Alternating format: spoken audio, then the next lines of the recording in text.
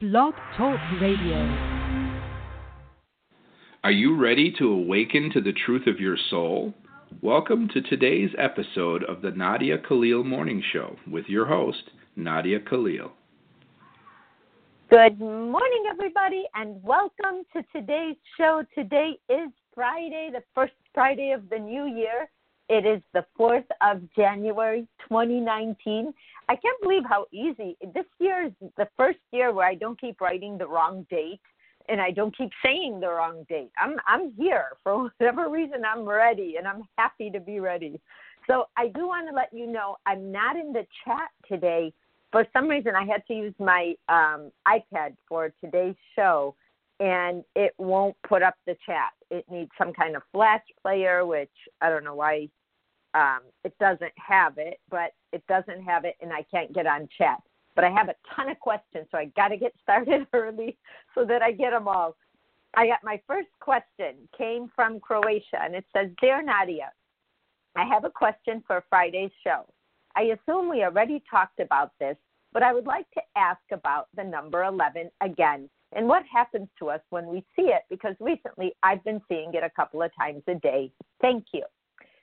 The number 11, it's a heightened number. Every 11th second, every 11th minute, every 11th hour, every 11th day, there's, I never really think of numbers and what they mean, but the number 11 was a specific number that Christ wrote me about. And when he wrote me about it, I started noticing it, obviously, because I never thought of numbers. And now here I am looking at numbers everywhere, and I keep seeing this number. Like I'll look and it's 411, 311, 111, 1111. And I started seeing it everywhere. And then it started just showing up. And I thought, well, it's only because he said that I can't stop seeing it. But there was something bigger behind it. There's a 1 and a 1, meaning two, that we are always a pair, but we are our own people. If you are you and you are wherever you are, with your children, with your working, with your partner, in a relationship, whatever it is you're doing in life, we have more power when we are together than when we are apart. But more so, I know I always say God has our back. In our dreams, we reconnect to our twin souls, our actual twin souls. We reconnect, and then we are here, and the rest of us is still at home. The connection to home is never gone. And at every 11th second, and millisecond probably, as small as you can go, whenever 11 hits, to the minute, to the hour, to the day, to the year, we touch base. We are constantly touching base. We are never without even the worst of us, where I'm going to answer a question for Eric after this. And I'll explain what his question was. It's an awesome question. And both, we're all going back to what was said in Origins of Truth. That book, it just keeps coming alive over and over again. But we talk about the number 11 a lot. Think about 911, 911, 411. Why do we choose those numbers? We don't even know. It's like the sunset. Why do we stand and watch it? We connect with home, because that glow of the sun is what it looks like when you first enter. Has the white lights. It's a glow. It's that color, that amber color. And the number 11 is just that. It is us connecting over and over and over again. When we believe in fear, doubt, worry, control, or guilt, running our lives, that's why our life is the way it is. And we have all these issues around it. When we don't pay attention, we just shut ourselves off. We're still getting fed that energy, but then we doubt it. Like, when we tell ourselves we're not okay, I'm not okay for whatever reason, I'm not worth this. We actually have to say that to ourselves to get ourselves to believe it, because it isn't true. Everybody's worth their life. The way that happens is when we shut ourselves off and isolate ourselves and convince ourselves is where ego's always fighting us, because ego is a threshold. It's here to teach us to grow past it. It's not good, it's not bad, it's a teacher. Ego is a teacher. If you can look at it that way, and you start getting these thoughts that you may not want to be doing whatever ego's suggesting, but at the same time it's suggesting it, and it makes it sound good, even though it'll leave you high and dry once you've listened to it. But it helps us shut down the energy we get from home, because now we're going down a different road. And that's why Christ always says you can always go back to the fork in the road and repave it with love. The number 11, if you start seeing it everywhere, it's just God telling you, you know what, I'm here. It's a validation, like, wow, you're noticing me, which means you're not listening to ego as much. You're paying attention to your life. Just keep going. You're doing well. You're making decisions that serve your soul well. It's like, somebody just giving you a small hand of love, that, hey, just keep going. I know my son notices it all the time. Even people who don't know about 11 will say, I keep seeing that number everywhere, and I get all excited inside. And if I have an opportunity, I tell them. I get to talk to them. And so that's the number 11. Even 9/11, when everybody went home, there was over 3,000 people at one time. And we look at it as, oh, my God, all these people died. And it just breaks my heart that family members lost one member, some two. Just what has happened? How could we do that to each other? That's how we look at it, because we are here. But at home, all those souls going home together, leaving at the same time, impacting the world the way it did, galvanizing the world the way it did. What it left behind ultimately, the how, why, who, and caring about each other more, acknowledging that somebody who lives in another country is the same as we are. Somebody who has a different religion, same as we are. And we started that track. And also in that time, and I will never forget this, when they were talking in the news about, well, don't lash out at Muslims, because they were saying Al-Qaeda did it. And at the time, there's no proof who did it. Until this very day, we don't know. There has never been a definite report about what actually happened. And as much as we investigate things, that was investigated, I think, but the controversy still remains. And over time, now we're on to other things, and we had a lot of other crazy issues. But it brought about a lot of regulation, a lot more airport security, a lot more of everything. But 9/11. So it's just that number. Keep in mind that it's holding us together. It's constantly injecting the energy of home to earth every single 11 second, minute, day, hour, everything. So I hope that answered your question. I have another question from Eric Hillis. And he said, hi, Nadia. I have a question which has been on my mind for a while. I'm wondering what it is exactly about being meek that is so negative. Is there a different definition of meek used by Christ than what is commonly understood as in quiet, gentle, associated with narcissists or psychopaths? At least that's the way I've heard it expressed on your show. Please correct me if I misunderstood. Thanks for any help you can give on this. Eric, I have to tell you, before I met Christ, before I saw Christ, I never even thought about the meek because I never read the Bible. I never read the Quran in Arabic because I don't know how to read in Arabic, and I tried to read it in English, but it didn't feel like when I heard it in Arabic or heard it being played in our house when we were kids, it sounded rhythmical, and it just left me feeling anxious. So I didn't know what was going on, but when Christ told me about the meek, I only understood what Christ said, and I had no idea about the quiet, gentle, submissive that would cause a person to be associated with narcissists or psychopaths. So what happened in that was that what Christ was saying, think about this, because it's unbelievable how things are right under our nose. The meek shall inherit the earth. Inherit the earth. How many of us want to inherit the earth? I don't want to stay here.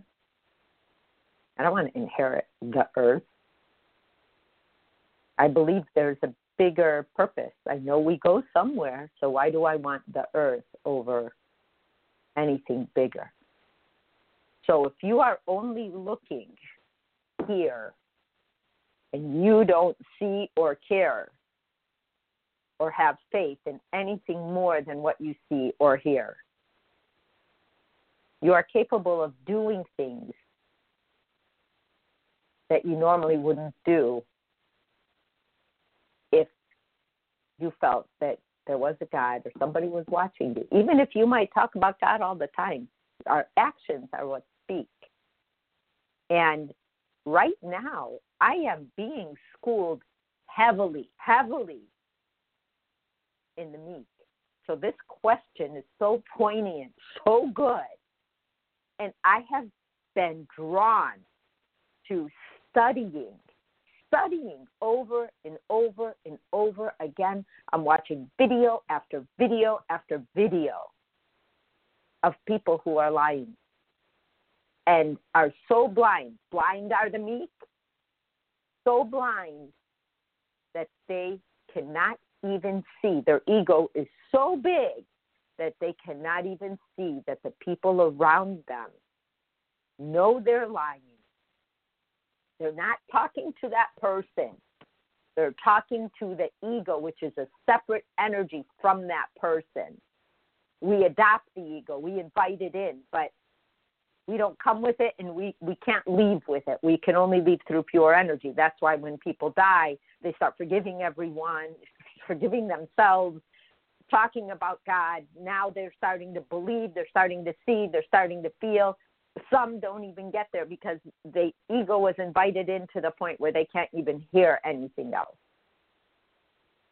And what happens is they believe that they are smarter than everybody. They know what nobody knows. And they have, when Christ said there will be two languages, the lack of love and the love.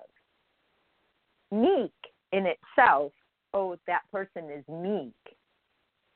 How many people do you describe as meek? If I said someone was meek, I would think of kind of a shy, kind of little bit off-center, quiet person, exactly what Eric is describing.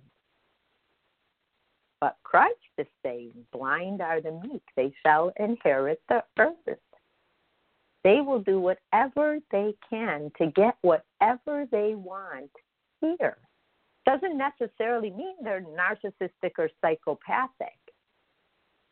But in extreme situations, which I am watching now over and over again, I'm fascinated with people sitting in a room in a police department being interrogated and how the lying sounds over and over and over again, and how they talk more when they're lying, and they think they're convincing you, and they really cannot see that the other person is playing them, that the detectives are feeding the ego on one end, getting information on the other, feeding the ego, getting information.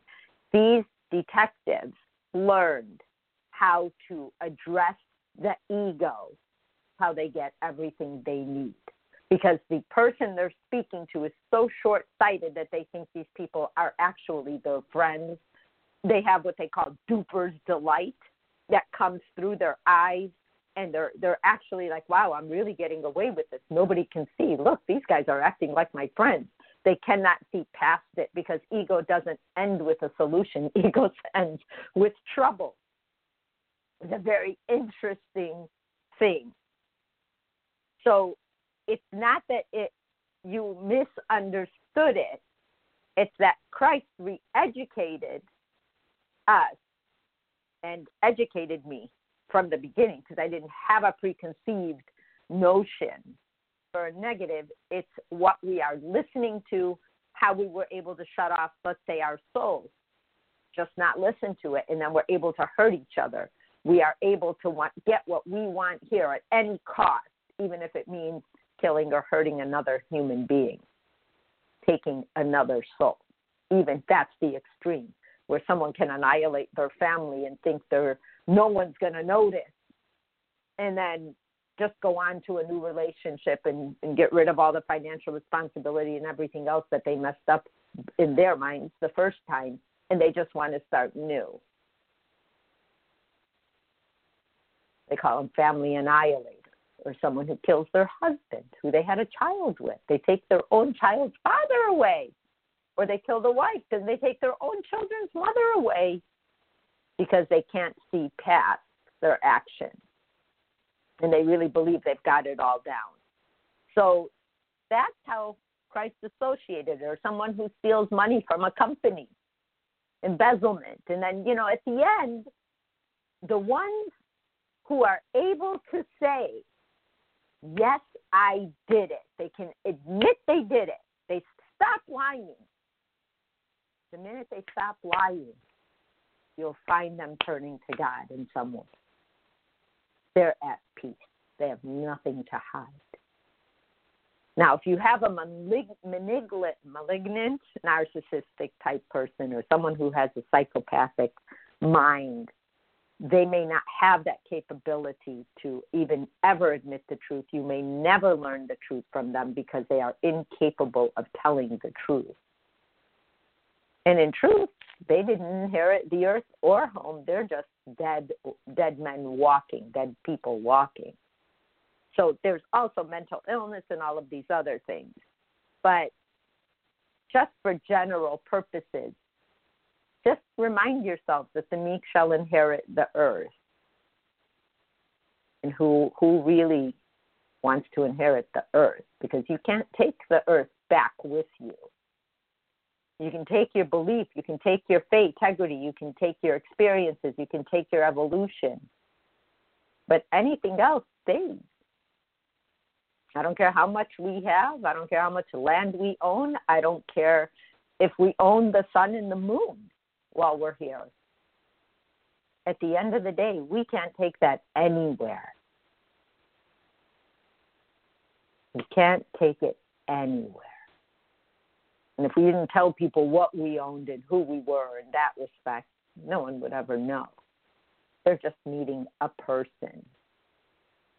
So I hope that makes sense. If you have more on that and you want to hear more about that, no, because that topic, I am just dug into it. I am looking at situation after situation after situation, different people,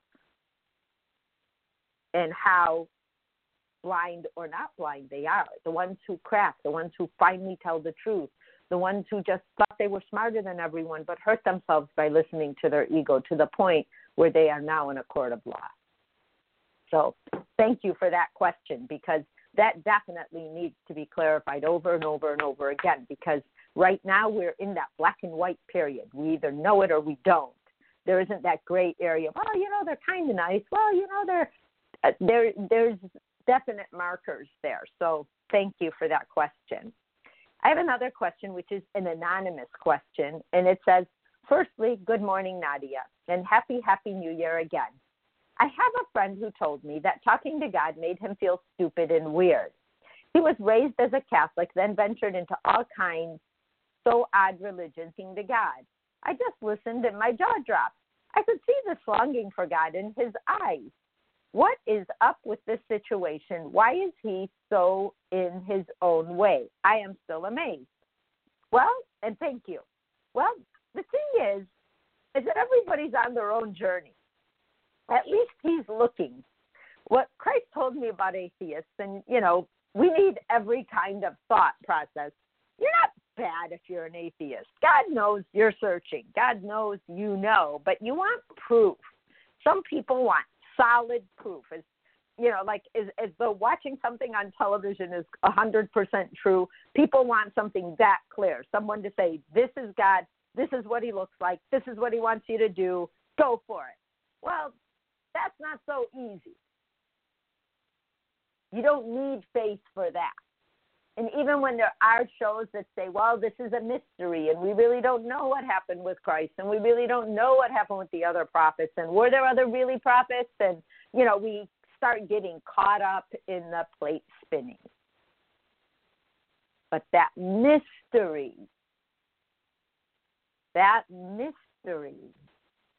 is what keeps us interested. When I first saw Christ, people said, oh, well, did he really die on the cross? Oh, and they were asking me all these questions I didn't know the answers to. So I asked. I'm like, hey, what's up?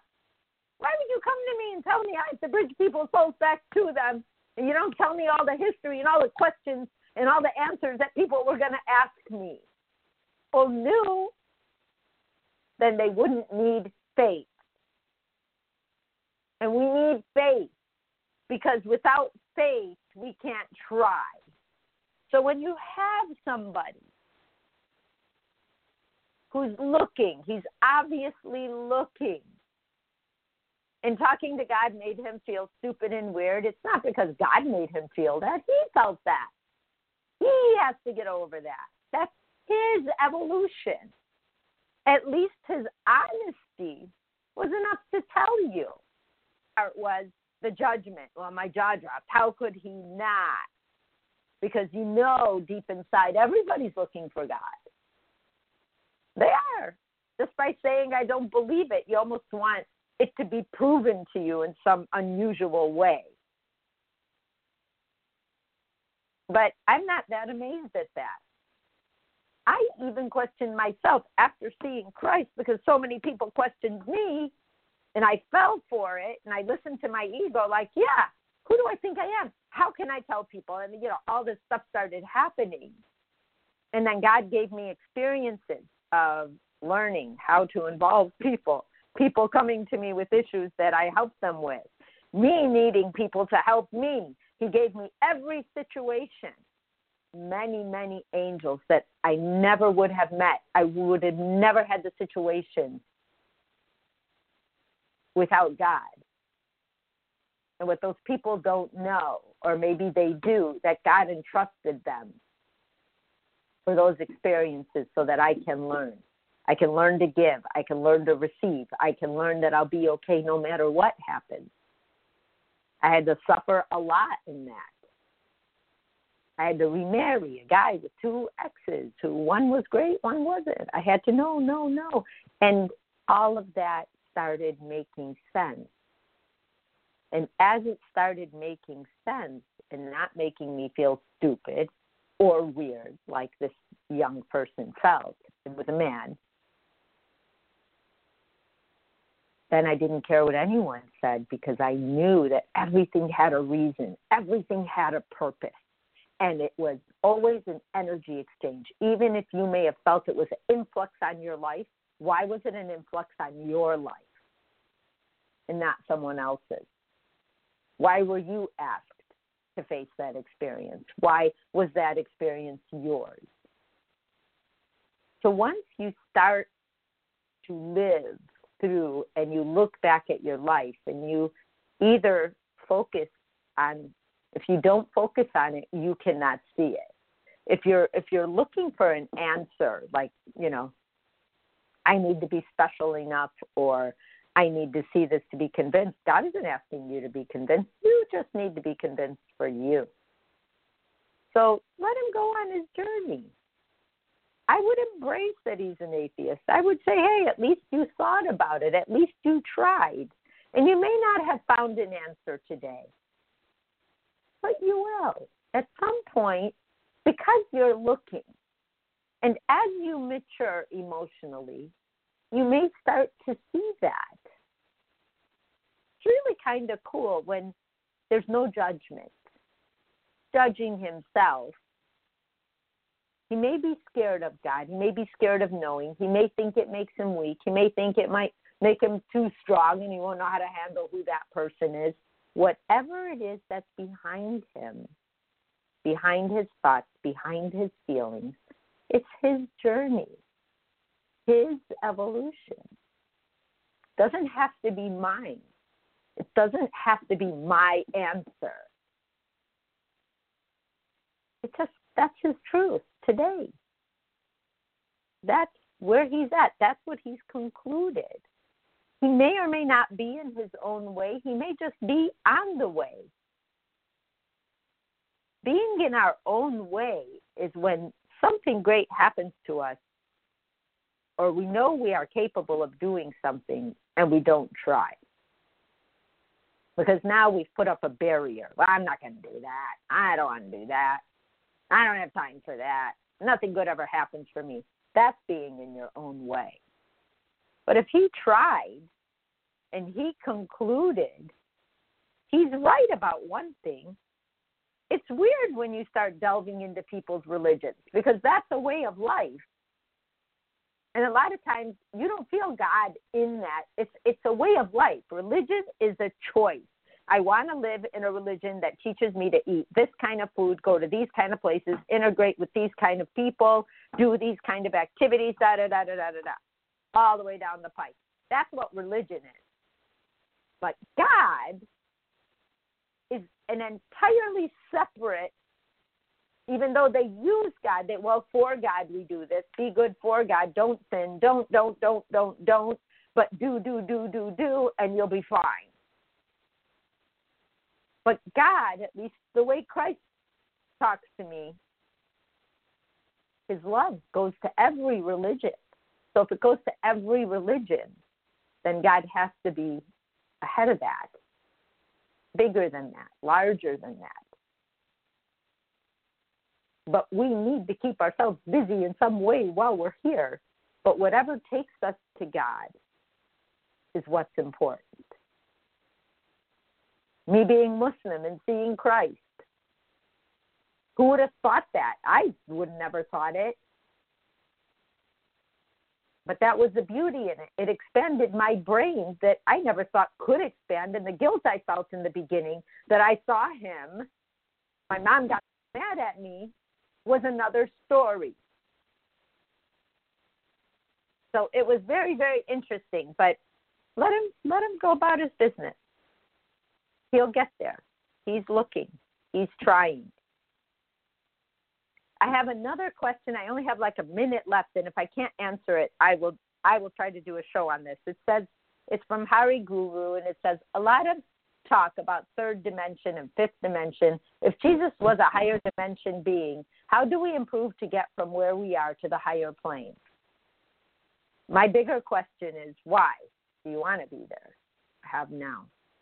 If you live on truth, love, and purity, you are in a higher dimension.